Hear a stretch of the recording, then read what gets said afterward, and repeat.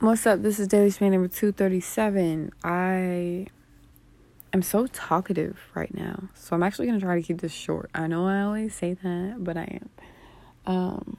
Because while I'm so talkative, while I have so many thoughts, I don't think this is a great forum for them. I think they're unedited completely, and not in a way that I feel like broadcasting. So let's see what I want to talk about. Let me just open this book up to a random page and see what it, Okay.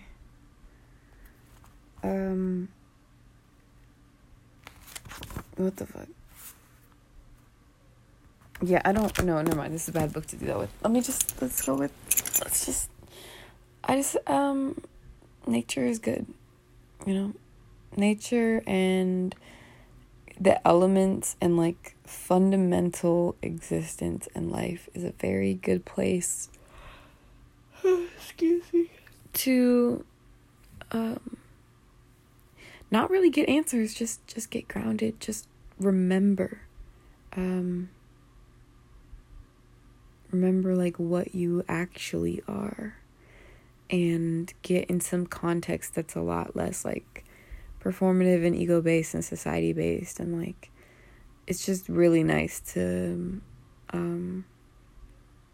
zoom out, if you will. And I think I'm naturally a zoom in person, even when it comes to nature. And today I was around like nature that was like much bigger than me, and I was like, wow, like I just think, I don't know, it's great. But also I had a chance to like, you can zoom in like a lot on anything, especially if it's big. So it was just, I don't know, it's just good to get, I love me some relativity.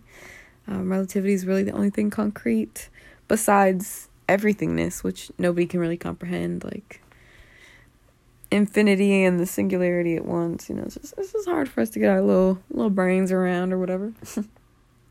But when in doubt, laugh, get some sun if that's what your body enjoys, that type of thing. Listen to good music, yum.